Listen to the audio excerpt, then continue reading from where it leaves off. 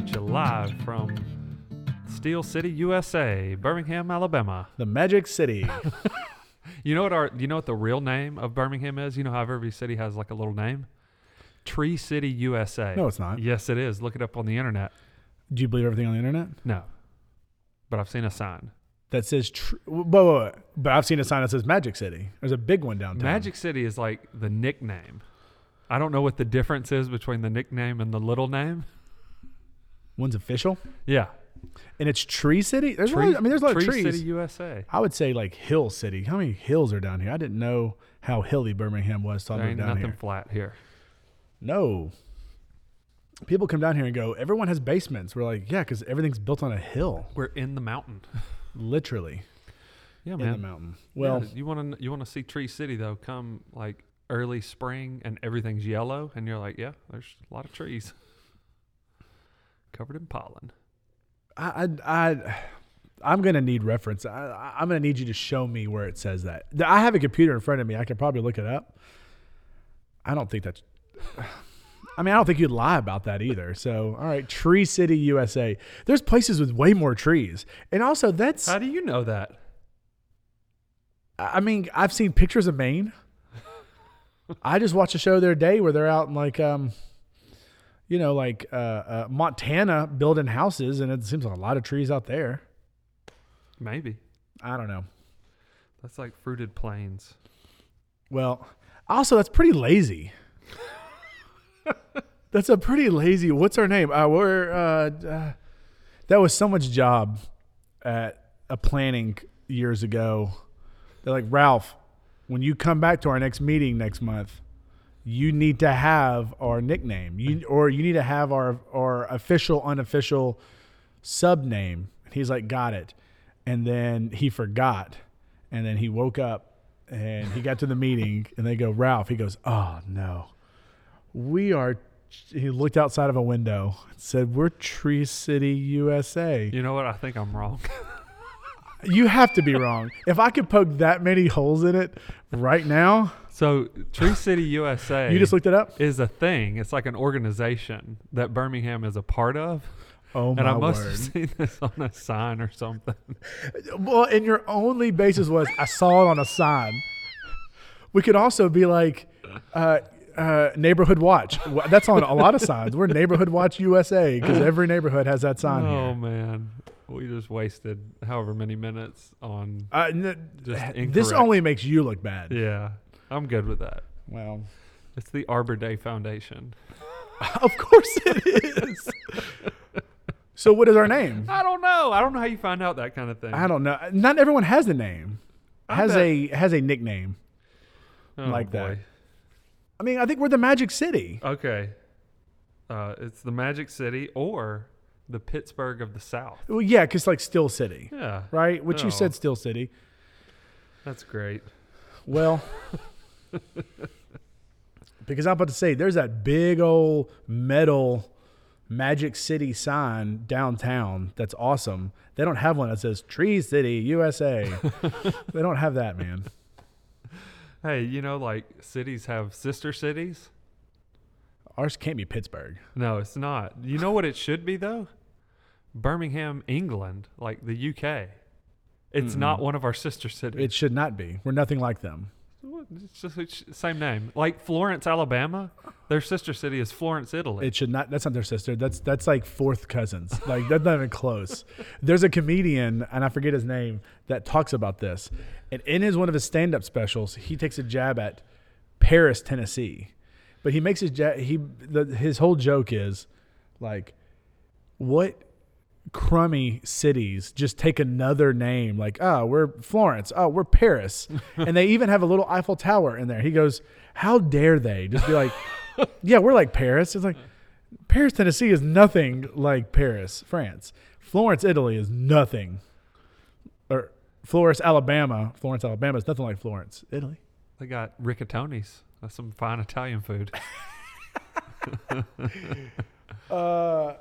Hey, we got Arab, Alabama. I wonder who their sister city is. Yeah. That's like, there's in Tennessee, there's Santa Fe. Uh-huh. We might have mentioned this on this podcast before, but they call it Santa Fe. That's not right. And I'm like, you know what, Santa Fe? Something was before this, and it was Santa Fe. But why are you? We're different. We're Santa Fe. I just name it because it's down there. There's probably a lot of bright people in Santa Fe. Yeah. But the people that started, Did Ralph, who was the same guy who had to name it, was like, I don't know. We'll call it Santa Fe. Do they get mad if you call it Santa Fe? I don't know. I just know people in Columbia that's close to there. Like it's like neighboring towns and like, hey, we're going to Santa Fe. And I'm like, say it right. You are and you aren't. You say it right. Well, hey, just so you guys know, I am Justin. Chris is the one that thought we were Tree City, USA in Birmingham down here. So it was Chris with the wheezing. That's the reason for the season. Just so you guys go, Justin's dumb. He thought it was Tree City. It was all Chris. We do have trees here, though. Now, there are a ton of trees, but I don't think it's crazy to be like, there's so many trees. You know what's sad, though? This isn't the first time I've ever told anyone this.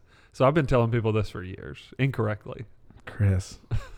And you did a 2-second Google search and realized I'm wrong. We just happen to be part of this Arbor Association that is in every other city. Hey guys, if you want to just put on a sign that Chris is going to believe it. Just put it on a billboard. He's going to be like, did you guys know? All right. Well, I'm sorry. I took a lot of jabs at you. Sorry. But it was funny. Oh, man. Hey, episode 42. 42. I can't believe it. That's 10 away from a year's worth of episodes. And this will be a year. And surprisingly, more people are listening to us. We had a good week last week in the pod. This could be the end of that. They're like, oh, this guy thinks there's Tree City, USA. This episode may take us down a notch. I don't think it's going to. It's going to blow it up. I don't think it's going to like ruin our podcast. Remains to be seen, I suppose. Yeah, true. So last week, what was our topic? Oh, why is it so hard being a Christian? It's a good conversation starter with that. And so it's just, I've had a week to kind of just start thinking about that some more as a good conversation last week. This week, we're going to take a little bit of detour. I would venture to say that there might not be a Bible verse read in this episode. And it's okay, guys. And there goes all the people. And it's okay. For all the people that go, hey, can y'all just fast forward through y'all babbling? Like, well, hang on tight. You're gonna get an episode of me and Chris babbling this episode. But one thing that I want to talk about, and we're going to jump into it. There's no new states, no new countries, and that stuff. Hope you guys all had a great Memorial Day weekend. I did. It was cold here. It was cold. In Tree City, USA. Very odd. It was really it's cold today.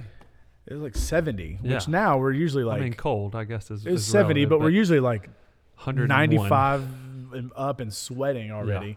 Yeah. But I hope you guys had a good Memorial Day weekend. This is June 2nd. Yes. As we're recording it, it's going to come out June 3rd. Summer's here for us. Kids are out of school now. Student ministry's picked up. We had a little event last night and every other night. There you go. So we're excited for that. This is your time. This is it. This is it. So speaking of that, we have talked in the past about our jobs. Anytime the word relationship comes up, it's going to be followed by Chris talking about connections. He is our connections minister here. I just talked about student ministry. I am the student minister here at our church, Homewood Church of Christ, down here in we're Tree City, USA. We're typically not. We're actually not in Homewood. Yeah, we're in Birmingham. Did I tell you they had to call the cops the other night? I heard that. Right. So I'll tell you. So this is how you know that we're not. People don't know where our church belongs. We are its own. We might be like the Vatican, right? It's its own little country. Its own little thing. Yeah. We're probably that down here. So I was at church Saturday or Sunday night. I don't know which night it was. Saturday, Sunday night. I came up here late, about 9:00 at night. Had to get some work done. We're going to talk about that as well, about being in ministry and our time frames. But I was up at 9:00 at night. I'm preaching this week, doing some stuff, so I had to get some work done. And I'm sitting in my office, and all of a sudden, just pow, pow, pow, pow, pow. I hear gunshots, and I'm like, "That's not fireworks." I'm like, "Okay, there's a few. Wait a few minutes, 5 or 6 more. Wait a few minutes, 5 or 6 more, then some more." It's for about 15, 20 minutes. So I called the Birmingham City non-emergency number and said, "Hey, there's gunshots." I wasn't afraid. Right. I didn't think like, oh, they're like, we are now being attacked. Yeah. But also, I watch enough true crime documentaries and podcasts. It's like, if I hear something, I want to say something. Put it on record. I want to call and like, hey, here's what's happening. And I said, I don't think it's like a murder. I just think there's gunshots. And where our church is, there's an apartment complex that touches our church. Yeah. There's a lot of houses. Like we're not in the country. Yeah. I just thought that's weird. I've never heard it before. So anyways, the lady goes, "Where are you at?" I said, "Here's the street I'm on. I think it's happening on this street behind us called Happy Lane." Not too happy that night. And she goes, "Oh, well, that's not Birmingham. I think that may be Homewood." So then she puts me over to Homewood, and their person online goes, "Oh, that's not Homewood. That's Jefferson County." I'm like, glad it wasn't an emergency. so then they went to Jefferson County, and they eventually sent somebody out. I don't know what happened. Yeah.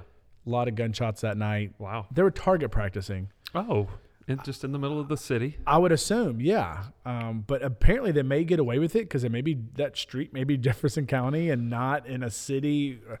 I mean, we're in a city, but I don't know, man. Okay. But yeah, that's Always what it an was. adventure. So I had little gunshots, and I really didn't care. But when you guys hear this on a Thursday, Friday night, we have a father-child camp out. We have like a lower field that's like a football-sized field down here. Last thing I want is 9:30 at night with a bunch of dads and a bunch of kids and just hearing pop, pop, pop, pop. Everybody's just going to go home. Everyone's gonna be like, "Hey, you know what? I think we're done here. I think this camp out is now over." Yeah. So I also told our executive minister, Rick, he's like, "I will call them. I'm on it. Let's get it." Nice. So, anyways, that was exciting. That happened this week. You never know. You never know what's going to happen. Like having to call the cops at 9:30 at night while you're sitting here trying to write a sermon. Yeah. Immediately, I stopped writing the sermon. And I just like sat outside behind my truck. Like, if anything happens, I'm at least behind something with that. Well, hey, I want to have a conversation. We have talked about this in the past episodes on kind of your path and my path in the ministry. Yeah. And before we were rolling, we had a good 5 or 10 minutes of just like, how weird is it Yeah. that we work for a church? Yeah. Maybe not in a modern context, Right. but in the global picture of the church, like, are we supposed to be? Are churches supposed to be hiring people? Yeah. Right? Like, I mean, I don't want our shepherds listening to this, but we would like to remain employed. we would like to remain employed. I know our shepherds, Jeff, I'm just kidding. I know one of our shepherds listens every week. But it's just odd, right? Yeah. And I don't know about you, but it was foreign to my family, also foreign to me. Mm-hmm. With me not going to church Yeah. until I was like a senior in high school a little bit, and then in college is when I really got into my faith. Working for a church was very like odd. Yeah. Like just the concept of it, that never even popped into my brain. Right? Is that something like when you were younger, did you ever think like, I want to be a youth minister, I want to be a preacher? Or were you just like, hey, people do that, but I don't know how they get involved in that. And that's even not the path I want to go down. Yeah, no, I never thought that this would be a career for me. Yeah. And there's a couple reasons for that. In my childhood, I had a pretty limited, and we've talked about this on the podcast, I had a pretty limited view of what ministry is. Yeah. I thought it was preaching, Singing. missionary. Oh, yeah. You have to go off to some yeah, country. like a very specific skill set kind of thing, which I didn't think I had, and I still don't think I have those skill sets. So it wasn't even until I was, pretty much a full-grown adult that I even had my eyes open to other facets of professional ministry, like, working in production for a church, people doing graphics for church and this and this and this. And like that, being a part of a church organization can take a lot of different forms, but even still, even that, never thought it would be something that I would do. I just didn't think it was part of my life plan. Yeah. Right. And my grandparents on my mom's side were a big part of my sort of faith development at a young age, and they went to very small churches that were pretty much community run. They may have paid a preacher part-time, but it was everybody in the church who served and led singing and taught classes, all that stuff. Did everything. It would have been really unusual for me to look at that and think, oh, well, that looks like a pretty solid career path, just because it was a different context for me. Yeah, and that's also something that I didn't think about is wherever you're listening to this, like here on my way home, I think I passed 2 churches. Yeah, and it's a short drive. And I live 7 minutes from this building, and we passed multiple churches. I drive around town the other day, is like church. Right. Like you pass, and there's some that like there's 3 churches in one town, and it's all community led. So depending on where you live, like it's weird here in Tree City, USA, Birmingham, that we have some ginormous churches here. Yeah. I mean, like one of the top 4 biggest churches in the country is here in Birmingham. Right. And just other churches around are 2,000 members. And, our church being about 800 members, it's huge. Yeah. Like, cause most churches, I think the average is like 250. Right. And so if you're 250, 100, and I've been to some old country churches that are 45 people. Yeah. And you have this person that comes and preaches, but he doesn't even live there. He just comes and does that for, just to help out. So there's a lot of people that was probably in their brain. There are people listening now that may be like, yeah, that's never crossed my mind that is there a church in my community that even pays people? Employs people. Yeah. Like they may not. We just happen to be in the South. Yeah. Where it is very, very common to employ multiple ministers and multiple different staff people, if it's finance or assistant or tech people or worship and executives. Like we just had those people at our church that we end up paying for that. One of the things that I want to talk about, so again, is just kind of our paths into ministry. And 2, maybe we can give a little insight on maybe you've grown up at church your entire life. Maybe you haven't. Maybe what are some unique things about working for church that people just don't get or understand? Or maybe they're not in on the day-to-day, weekly, monthly, like what just goes on working for a church? Yeah. Because it's different. Very different. And I'm still pretty new. Yeah, you're still pretty new at this. I don't know how many years. Next week will be 8 years that I've been here at this church. And then I worked for, this may be my 13th year. Wow. Full-time ministry. Yeah. 12 years maybe. Worked at a church in Nashville and did a lot of internships in college and out of college and stuff. We talked about, our jobs now. Both of us have had a lot of jobs. Long and varied work history. What was your first job and how old were you? I was 14 and I was a shop boy for a motorcycle shop in Decatur, Alabama. And this job... What is the sister city for Decatur? I have no idea. I'm just kidding.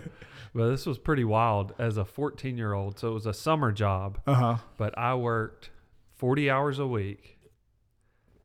As a 14-year-old, you got paid under the table, right? I got paid cash under the table. I made $150 a week, cash, working 40 hours a week. So that's about $350 an hour, and that was my first, what I would say, sort of real-ish job. Like I worked at concession stand or whatever, mowing yards. But like something where they expected 8 a.m. Where is Chris? He's not here today. Yep. Like you had a schedule. And I rode my bike to this place. I mean, it was, They didn't give you a motorcycle? They did not. No, and that was one of the things I wanted to save up and like buy a scooter or buy a motorcycle or something. I spent every dime I made at that place. Never bought anything good, but it was a pretty cool job. A family friend owned that shop. Okay. And started off just kind of like sweeping up, keeping the shop clean. So it was like they had a showroom where they were selling motorcycles and stuff, but then there was a big repair in the back, and that's where I worked. Was keeping the shop clean. They didn't want your face out front. No, no, definitely not. But I got promoted, and I got paid no more. But I got promoted about midway through the summer, and I started. Now get your mind around this.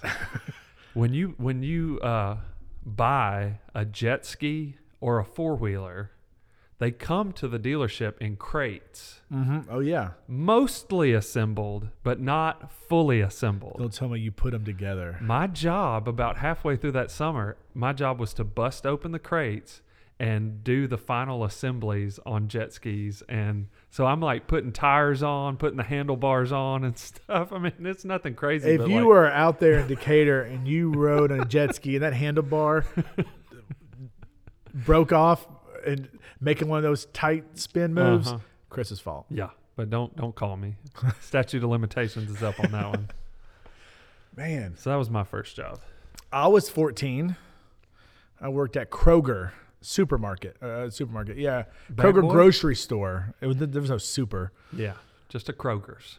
Kroger's, K. Rogers. Yeah. My aunt worked there. This was in Mount Juliet. And I worked at the Kroger, and I got hired. The official title was like bag boy. Yeah. Right? Which I was like, I can do this. I love bagging things. Let's go. I did not also know that turned into like the subhead or the sub points of your like job description. Janitorial staff. I'm over here cleaning bathrooms, taking out the trash, sweeping the floors, and I was like, but I want to bag stuff. I want to bag stuff. I didn't know I was cleaning toilets, but I did. But my favorite part of the job is they would say, we need you to sweep the floor. Yeah. You can sweep the floor for hours.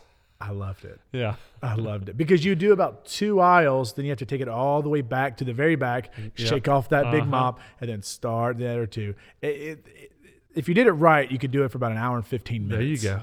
So an hour and 15 minutes, I knew. Just push it.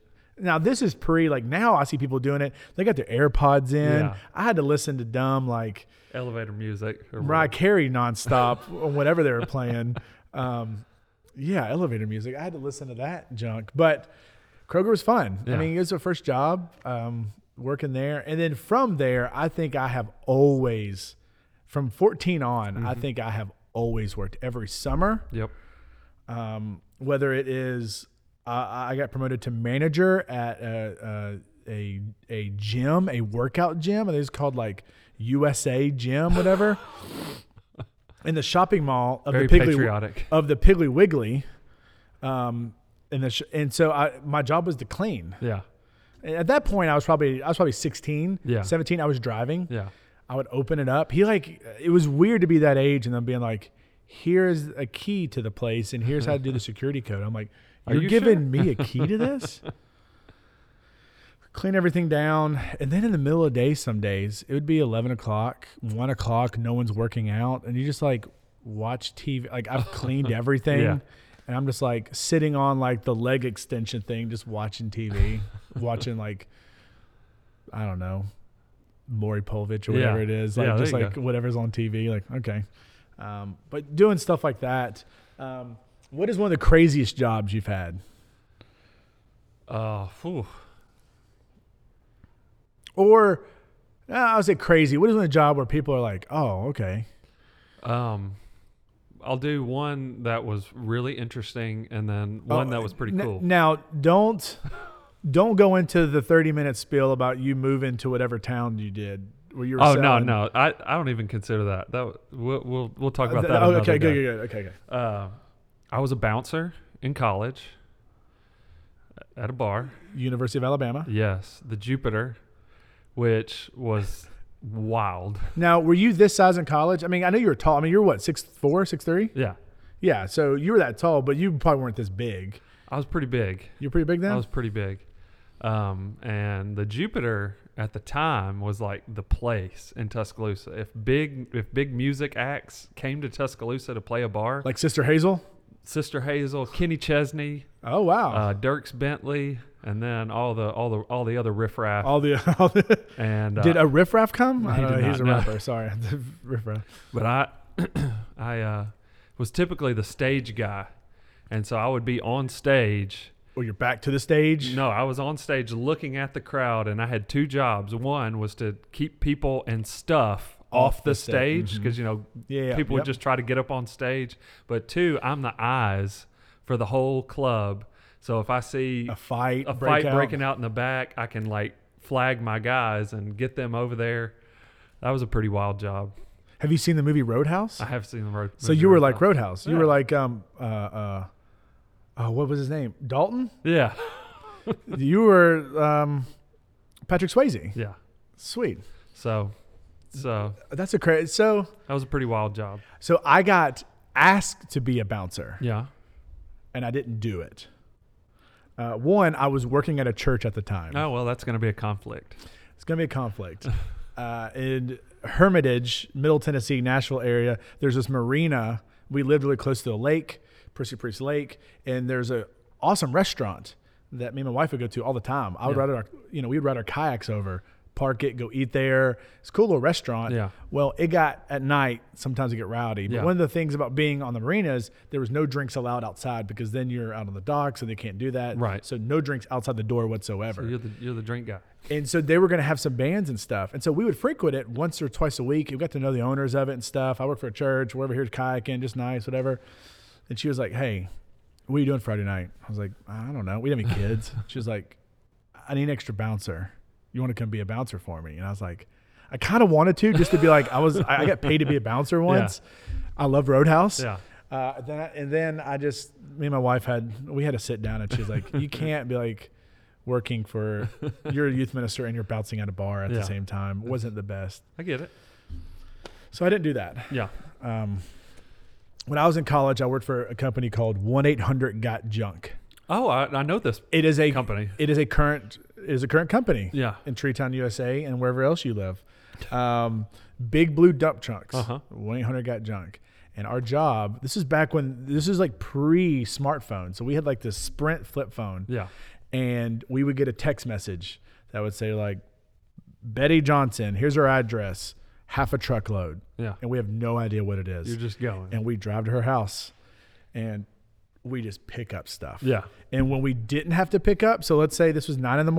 and our next one's out to 1, they would say drive around or stop at a heavily congested four-way stop or somewhere where you can park your car so people could drive past and see it, put on these blue wigs and wave to people. And they said, if you get like 15 honks, then you can leave. And they knew that was going to take like 5 hours because they're like, no one's honking at these people. Or we had to drive up and down neighborhoods and just put flyers indoors, which I hated. But we got to keep anything. Okay. Anything that people. So I got like some cool like like old school boxing gloves and a few things. There's some people that got like TVs. Yeah. And they fixed it for $5 in 10 minutes, but these other people didn't know how to fix it. Right. So there's that cool. One time, Chili's, the restaurant, called us and said, our dumpsters did not come to get our stuff. We need you to come and empty our dumpsters out, which meant we had to get in the dumpsters and with remove all the bags. Chili's junk? And those bags be ripping. And the guy I was with was over me, and he goes, we're out of here. I don't care how much they pay us. And we called our boss. He goes, get out of there.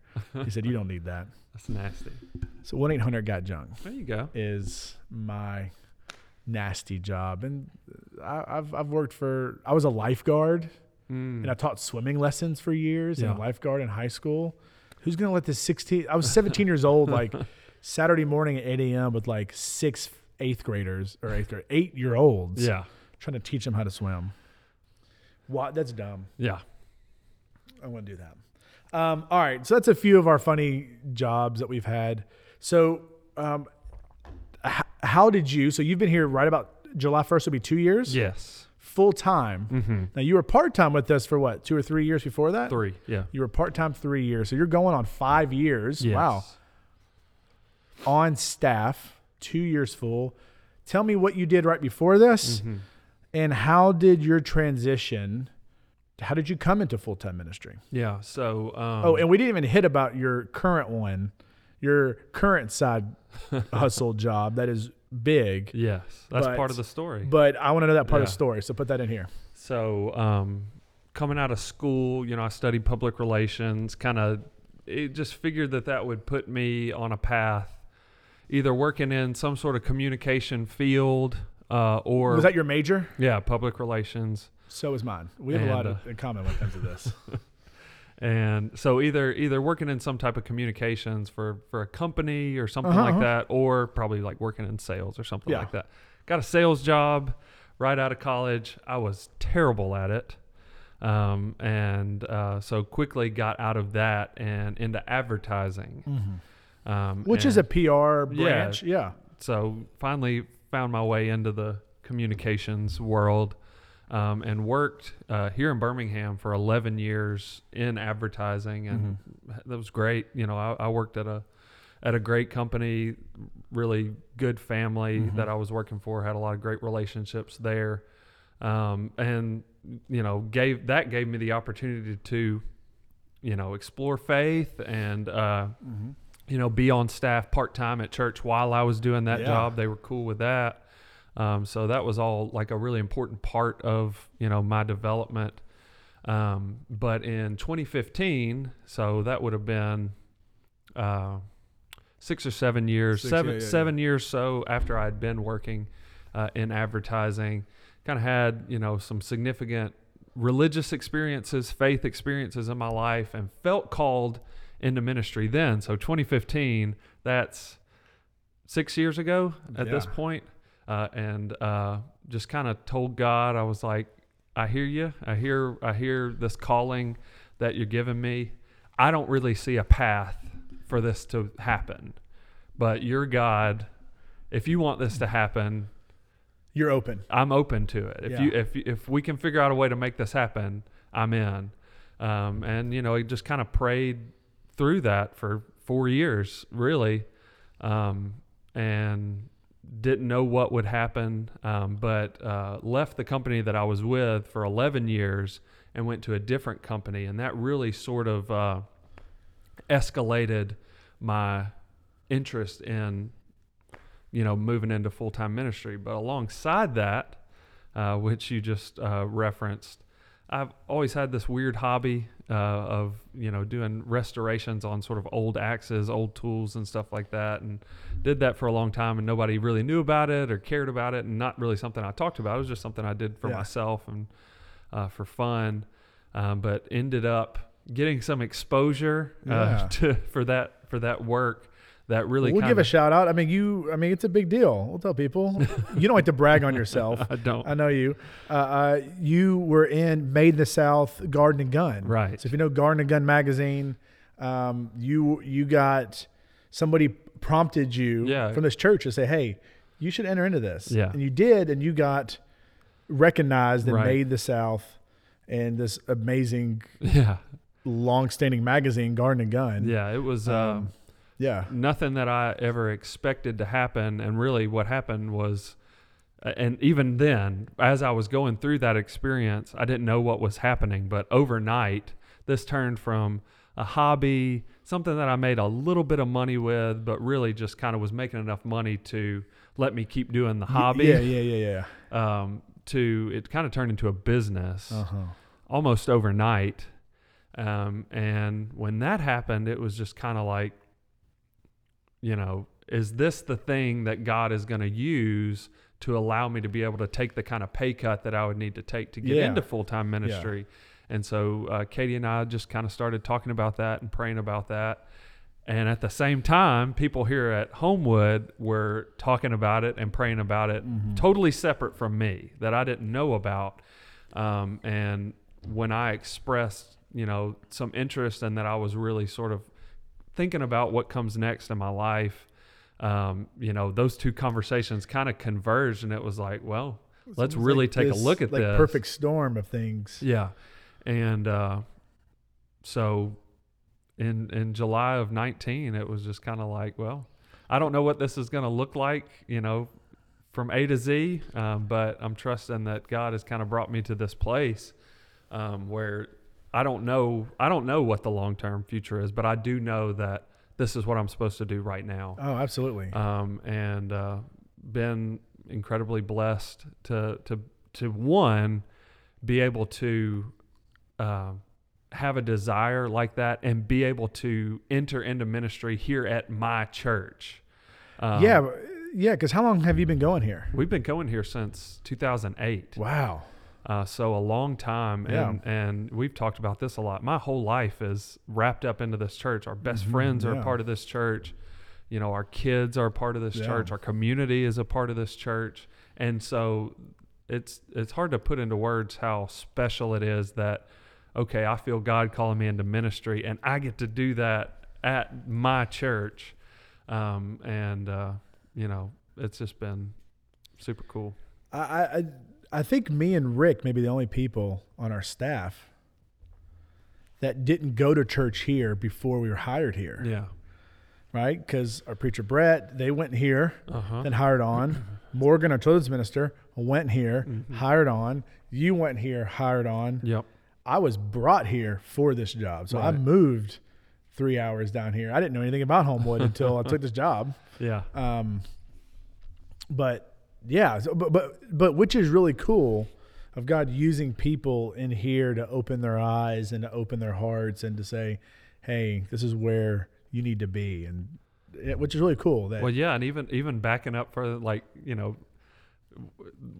was the Spirit's involvement in Jeff Reichard, who's a member at this church, saying, hey man, I think you should enter this contest. I think you should win. I think you could win. Yeah. If I don't know how God is always moving and working, but I'm pretty sure that if I hadn't done that, my business wouldn't be where it is now to do this. And if you look at life that way, as God being an active participant in what's going on, which is what you and I both believe. Yes. It's really fun when you get to look back and see those times where he was moving and working. And that's big for anybody, not just ministry, but have the foresight to look back, look back and go, man, these steps wouldn't happen unless this and this. And who knew of Jeff Reichard knowing that and then doing this and then putting you in that position, and which will lead you. And then you could see, man, our prayers that me and Katie had back then of wanting to do this, or the Spirit in these 5 years here working in me that, hey, so many years later, now I'm here. Yeah. And you didn't know what here was. Yeah. Right? And you didn't know what here looked like. Yeah. If it was here, or it could have been somewhere else. Right. But just how that kind of worked around. And so for anybody, what I take out of that quick story is listen. Yeah. Pray those prayers, listen, and know that it may not happen like that. The Spirit doesn't always, and God doesn't always work on our timing. And in your story in particular, it was a timing thing that worked out perfectly that you could not have ever planned out or knew 5, 6, 7 years ago. Yeah. Well, if I do these steps, if I plan from here to here, I'm going to get to where I want to be. Right. No, it took some detours. It took some paths around. But just being faithful to the calling is huge. Yeah. I've matured a lot in the past couple of years as far as my prayer life is concerned. Yeah. But, I don't want to misrepresent that I've always been this person who's really been dedicated to prayer. But I can say that 4 or 5 year period from when I felt called into ministry and to when it actually became a reality, that was a consistent part of my prayer life. It was like, God, I still hear you. Yeah. I'm still listening. I'm still watching, and that was a really beautiful experience. Oh, absolutely. Kind of being on this side of it now. There were times when it was hard. in that period of waiting. And this is another thing that I'm not the right person to be giving advice on this about, because I'm not very good at it. But I've been a sporadic journaler over the years, and I really wish I was better at it. And the point of me saying this is to recommend to people to write down your thoughts, write down your prayers just as you go about life, because what's really cool now is when I go back and look at some of those journal entries from the past 4, 5, 6 years, and I can see now how God was moving and working in tough stuff, like things that were not fun to go through, but like to be able to have some of those thoughts written down that I can go back now and appreciate God's faithfulness and his love and his care for like me and my family is really cool. So try to journal some stuff, write some stuff down. I tell our students that. I'm bad about that too. I'm bad as in I never do it. Yeah. But I could see the benefit. I should. Even if it's on your phone. I mean, you don't have to have this cool leather journal. If you do, sweet. Yeah. But yeah, do that so you can look back, and it's a growing. It will grow your faith and strengthen your testimony. Of well, when we talked about, do you have a defense? You can be like, yeah, look how God has worked. There's no way this would happen without God. Right. So if you are, I'm trying to think about, we may have lost a lot of people going, we're hearing these two guys talking about their work, working for church. But to bring this back is whatever that passion is. Yeah. If it's working for a church, if it's starting a nonprofit, if it's helping out, if it's, hey, I've never ever been on a mission trip. I just want to go somewhere and serve and get out of my comfort zone and do something that I don't know. Spend that time in prayer and know that it may take 3 or 4 years. Right. It may take 1 or 2 weeks. It may take whatever it is. But if you feel that nudge and that pull to do something for God, don't ignore that. Yeah. Pray for that. Yeah. Move towards that. And God wants to use your passion for people and a passion for axes and a passion for these things to say, yeah, we're going to use that. And God can use axes for his glory, and he can use these things for his glory in a way that you've probably never seen. Yeah. Right. And so there's people out here that go, man, I've always wanted to do this. Do it. Yeah. If now's not the right time, pray for the right time. Right. And ask God for the right time. And then have the courage to say, just like you did, I'm going to quit my job and I'm going to go for this job that's different. Sometimes it takes, and I talk about this all the time, it takes that, Peter moment to step out of the boat. Yeah. To go, okay, God, this is on you. I can't do this without you. I'm in that. Yeah, man. And I'm pretty sure I've told you this before, but it's like this weird combination of work that I do now. It's like I get to share more about God and his goodness and the story that's been working out in my life through this axe business. Cause when I go and do stuff, it's like, how did you get into this? And then I get to tell this really cool story about how God has used this thing that I didn't think would matter to anybody to one, provide for my family, but 2, I get a platform to share about God's goodness. So that's pretty cool too.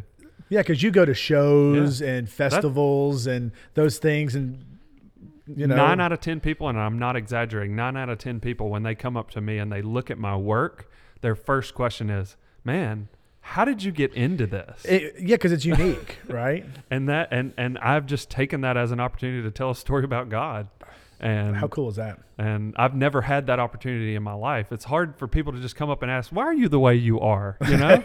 People don't just do that. Well, people do that to me, and I'm like, I was probably dropped on my head when I was younger. I have no idea. But God has been really good to me and to my family through this, and so I feel like that's an opportunity that he's given me to talk about that. Yeah, sweet. So that's awesome. Yeah, cool.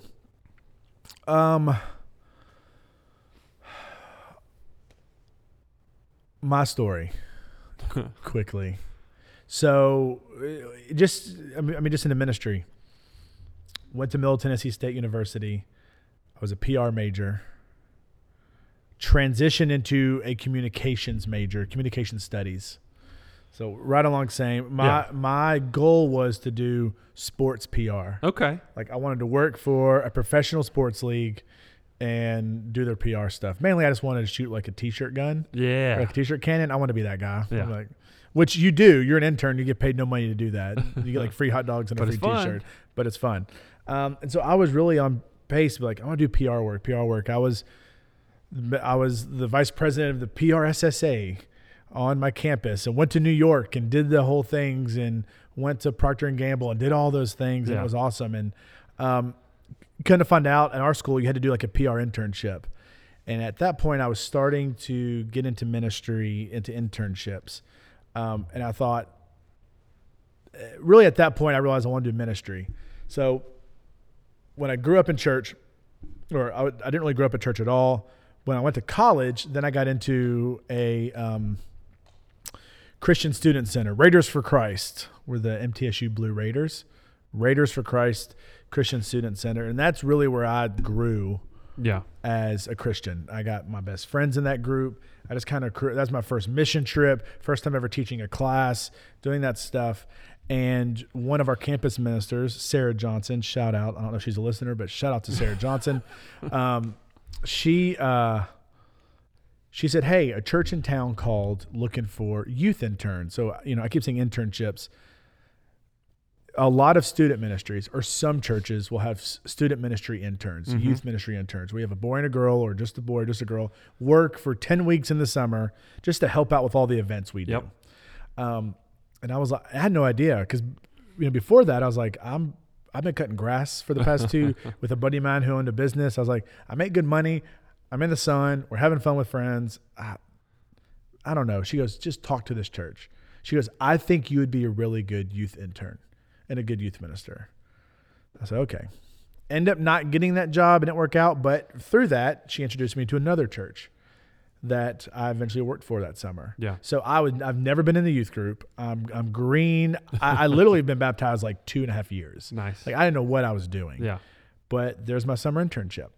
And so I worked for this church, Old Hickory Church of Christ. There you go. Like the DuPont Village, Ooh. like the DuPont plant. The plant. Yeah. The DuPont Village. It's literally in that DuPont Village out there in Old Hickory, Middle Tennessee. And loved it. And absolutely loved it. And that just kind of put into me. And really, it was one person that said, I think you can do this. Yeah. And from there, that went on to that internship. And then that year, I would just help out with the student center, teaching classes. We would host a youth rally. So they kind of put me in charge of the youth rally, of getting speakers and games and food and just kind of learning a little more insight about youth ministry. Then went on to, I worked at Old Hickory. Then I worked at a church called Murray Hills. Then I worked at a church, College Hills. Then I worked at All the hills. Highland in Memphis. And I did that again for a summer. So I did 5 summers. And one of those was a year long, where I did December to December. But I worked for 5 summers at churches. And at that point, about summer 2, I was like, this is what I want to do with my life. Like, and I'm about a sophomore, junior. Yeah. And that's when I made that switch from PR to communications. Because it's kind of weird, especially, and if you're not Church of Christ, sorry. And it might be the same in other denominations. I have no idea. But I didn't go to a private school. Right. And I wasn't married. Yeah. So when I got out to look for a job, they were like, no. And it was weird. So in my head, I thought, at least if I'm like a communications major, that like speaking ability, it's in the vein. That is at least down that path a little bit more. Churches still didn't care. Like I didn't even get interviewed because they're like, where'd you go to school? MTSU. Do you have a Bible degree? Well, no, MTSU doesn't have that. Are you married? No. A senior and in college. And they're like, well, sorry.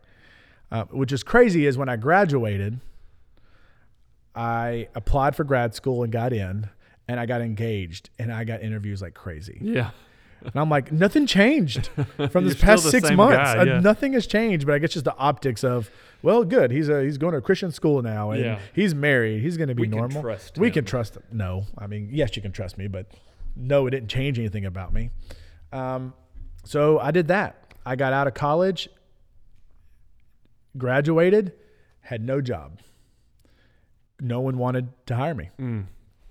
So I worked at the luxurious Cracker Barrel. Yes. The Barrel. I love Cracker Barrel. Our staff makes fun of me because I talk about Cracker Barrel all the time. Donning the old brown and brown. The old brown and brown? You mean like the aprons? Yeah. Hey, I had a red apron. I had a maroon. You must have been high class. I was a skill trainer. Oh, I of course you trained were. the servers. Anyways, I love working at Cracker You Barrel. got to upcharge them to the So charge them to the molasses. biscuits and cornbread. But while I was in college, I worked at a Cracker Barrel. Again, Yeah. I've had jobs my entire life. So I worked at a Cracker Barrel. I got out. I moved back to Lebanon. And I was like, what am I going to do? I was like, I'm working at Cracker Barrel while I was getting my master's. Yeah. So working there full time, getting my master's full time.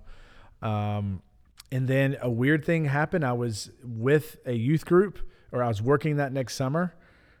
Again, college graduate, getting my master's, went back to be another internship because they were like, you can make biscuits or you could work with us again. I was like, I'd rather work with you guys. Right. It's one more year under my belt, one more summer. And then I got a call from a church in Middle Tennessee that said, hey, we want to interview you. Yeah. So that happened, and I ended up getting a job in like Nashville, like right by the airport. And what's crazy is that my wife was graduating with her nursing degree. They made her a weird deal. She had a 3-year contract with Vanderbilt. Yeah. Well, my job lasted for exactly 3 years at that. Like it was crazy that like I worked for this church the exact amount of time that she had to be in Middle Tennessee. Because I had people from Florida calling and this and that, but I never moved because I said, We're here. We're going to be here in Nashville. If not, we owe them like $1 billion. Right. Vanderbilt so much money. I was like, no, okay, we're going to stay here in town. So I worked for that church for 3 years, and I didn't know what I was doing. It was a smaller church. Loved that church.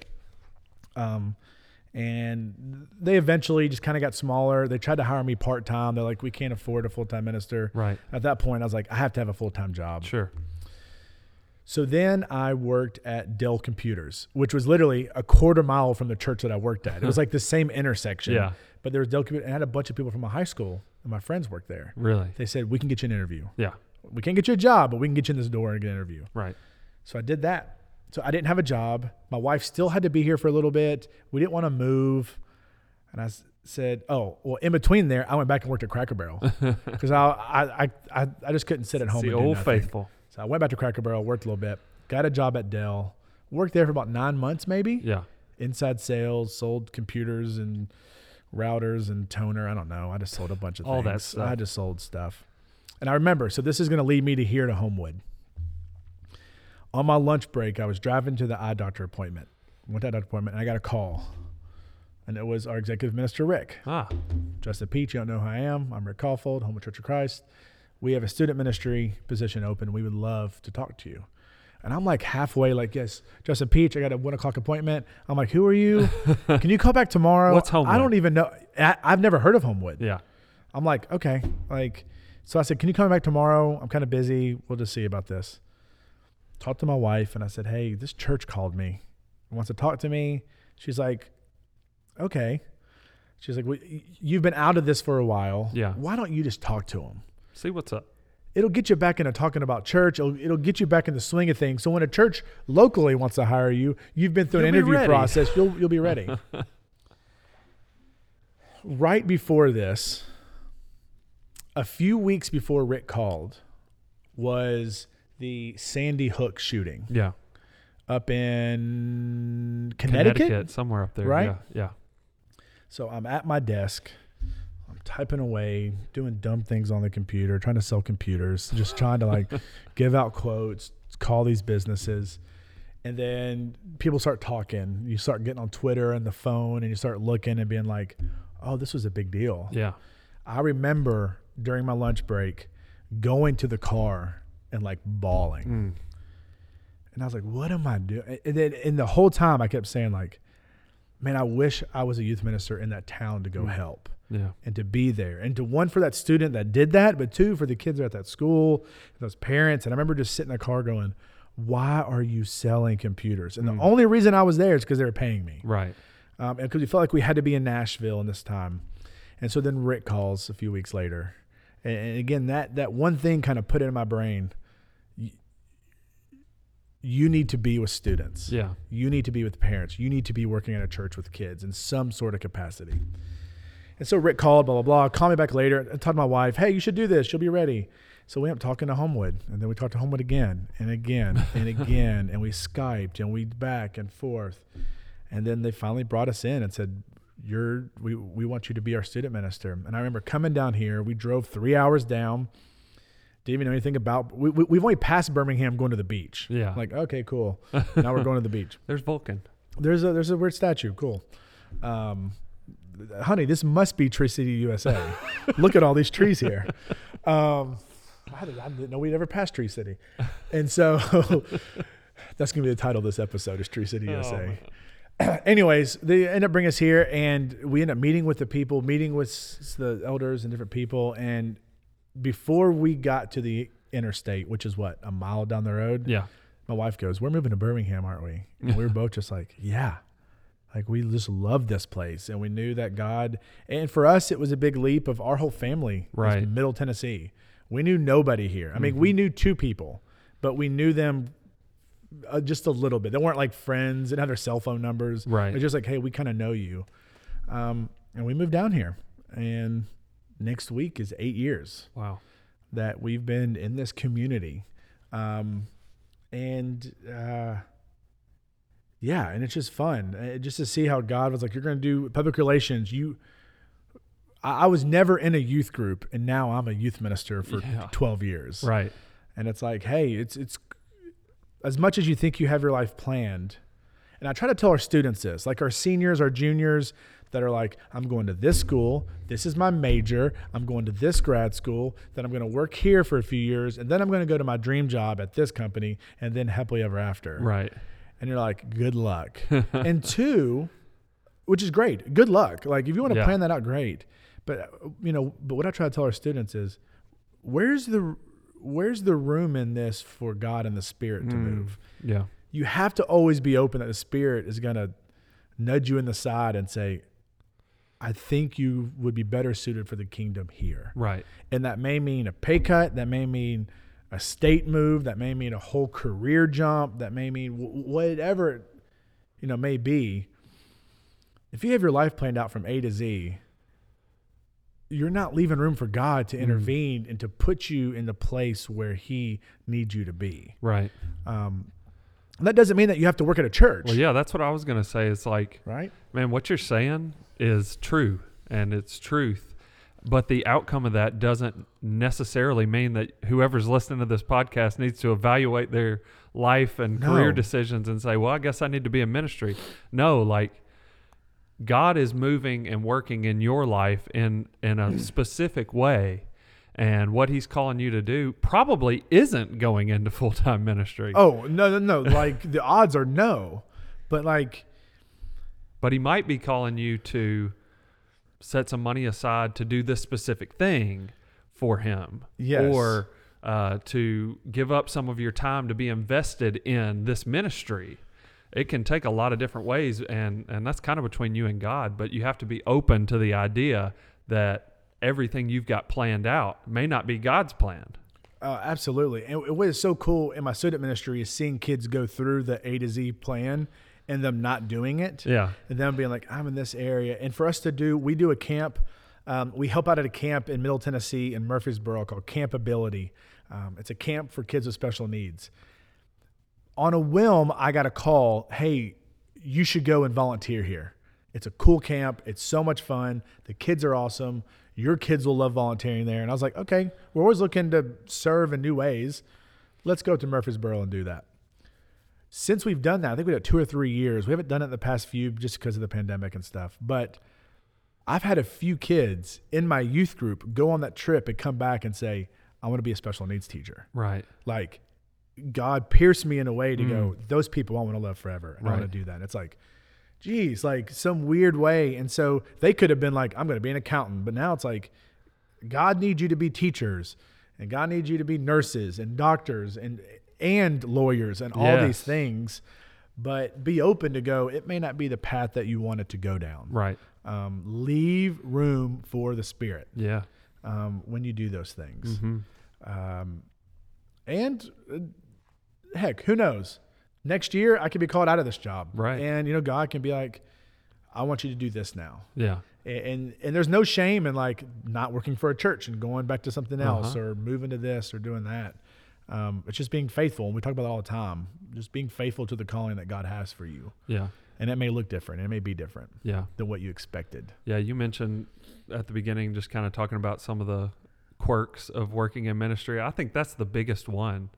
It's like, I felt very distinctly that when I took this path to come work here at Homewood, that kind of like my life is sort of wide open now. And it's like whatever path that I thought I had planned out before, I'm sort of done with that. And now it's really a commitment to kind of doing what I feel God is calling me to do and going where God calls me to go and being who God calls me to be. And that's exciting and a little scary at the same time. Man, we thought this is going to be one of our shortest episodes. Might be our longest. This might be our longest episode. Well, I wanted to end, we said like the quirk, like what is something working for a church that maybe not everyone understands or gets or knows? We can do this quickly. I know we're going long. And one I'll say is a challenge, and then one is really cool. The challenge is I'm a connections minister. So I sort of view my job in two ways. One, it's creating opportunities for our church to be more connected with each other through small groups, through events, through specific things that are put together for us to build community with one another. When you work in ministry, you got an 8-hour day or whatever. I mean, it's not an 8-hour day. It's very rarely an 8-hour day, but you have time when you're in the office, quote unquote. But like I have to find ways. All right. So wait, I forgot the second part. So one is creating opportunities for people to connect. But the other is I feel it's my job to connect with people. Oh yeah. To know people and Absolutely. to be a part of their lives. To do that, I have to work on their schedules. And everybody else is in offices and are running around doing their day job. They are usually 9 to 5s. So that means my lunches are booked up. I'm trying to catch breakfast with folks. We never go to lunch together. We had a meeting today that they brought us in lunch. I was like, I could have lunch with Chris today. Because you're always, which is great, you're always out there meeting other people at our church and just connecting with them, which is cool. I view it as part of my job to be out of this building as much as I'm in the building. Yeah, oh, yeah, for sure. Because I got to be where the people are. But that can be a challenge because, sometimes people can't get together till 7 or 8 at night. And, it's part of my job. I got to go be there at 7 or 8 at night, So that's a little bit of a challenge that I don't think people think about. It's like my time to connect with people is on their off times. Is compressed into when people can connect with me. Yeah. But then a really cool part is, man, I just marvel that it's part of my job to get to have quiet time with God. Yeah. I get to spend time in prayer. We get a prayer list for our church and that is part of my job. Like it's still just pray. Wild to say out loud. It's part of my job to be in prayer and to be connecting with God. And that's something that I really wanted to be a part of my life working in full-time ministry. I'm really thankful that that's a really cool thing that I get to do is I get to hang out with God and be intentional about that part of my life as a part of my job. So it's pretty cool.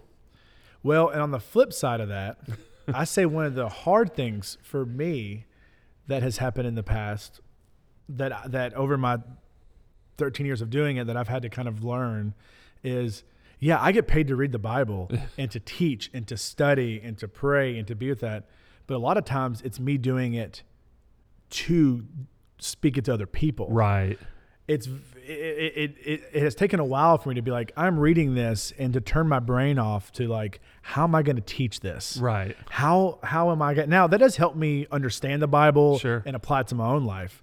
But to be like, well, you have all day to read the Bible. Yeah, I do. But I'm writing lessons and I'm preaching and, like during the summertime, I may have a Sunday morning lesson, Sunday night lesson, That's what you're doing right Tuesday now, night lesson, and a Wednesday. I'm going to teach 4 lessons a week. Yeah. All right. That's a lot of prep, a lot of study. A lot of prep and study. And it's like, but when am I doing that for me? And yes, of course, I am getting that. But I've had to learn no, you need your own time aside to just for you that you're not going to teach on this. Yeah. Man, working at ministry, I wear so many different hats. Yeah. Especially being the young guy on staff sometimes. It's like you end up being like the tech guy. You end up being like, hey, we need you to go pick up this up from this old lady. Her car, will you go jump her car off? Like, well, yeah, I'm here. So they call the church for help. Right. Hey, will you come and move this for you get these weird. So I think most people people call the church for help. Yeah.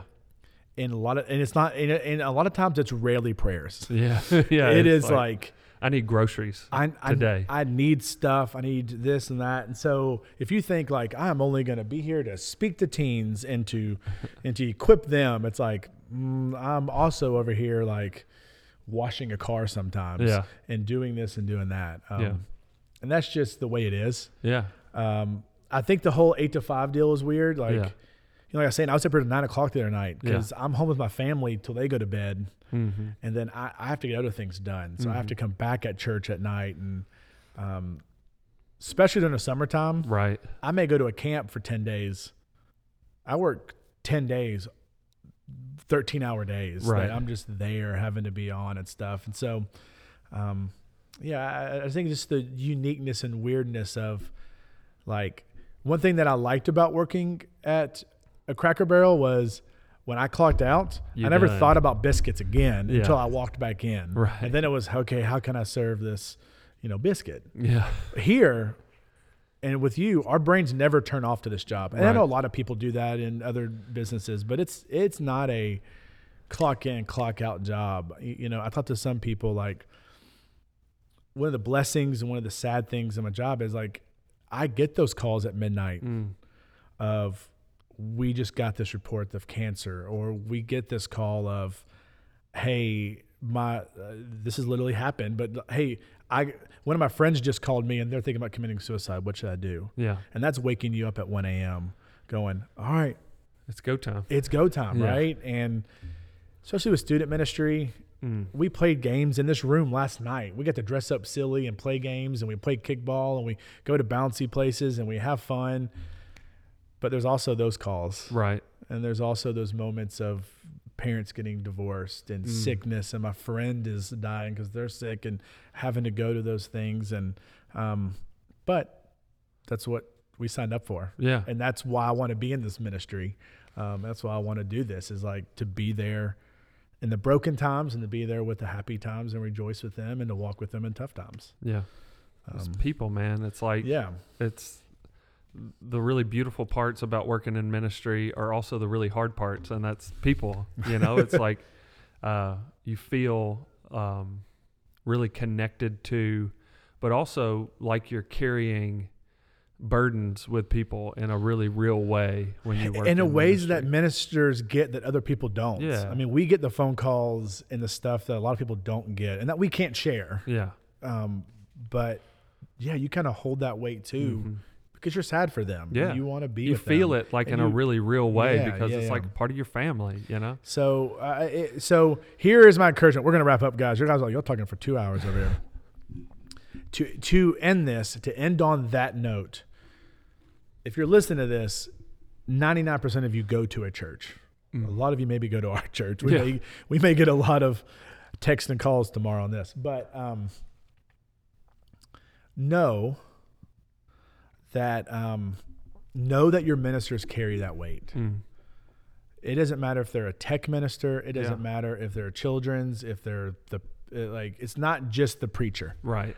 It's it's really, especially at our church, it's everyone on staff. Right.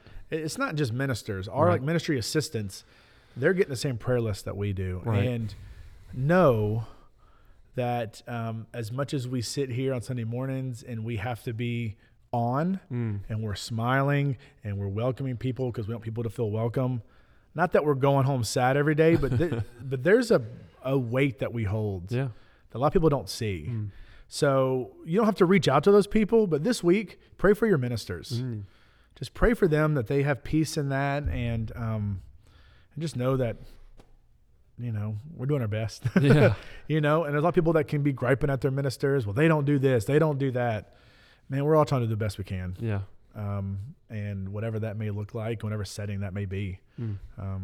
Because it's a different job. It's a different thing, man. And it's a weird job because we talk about this.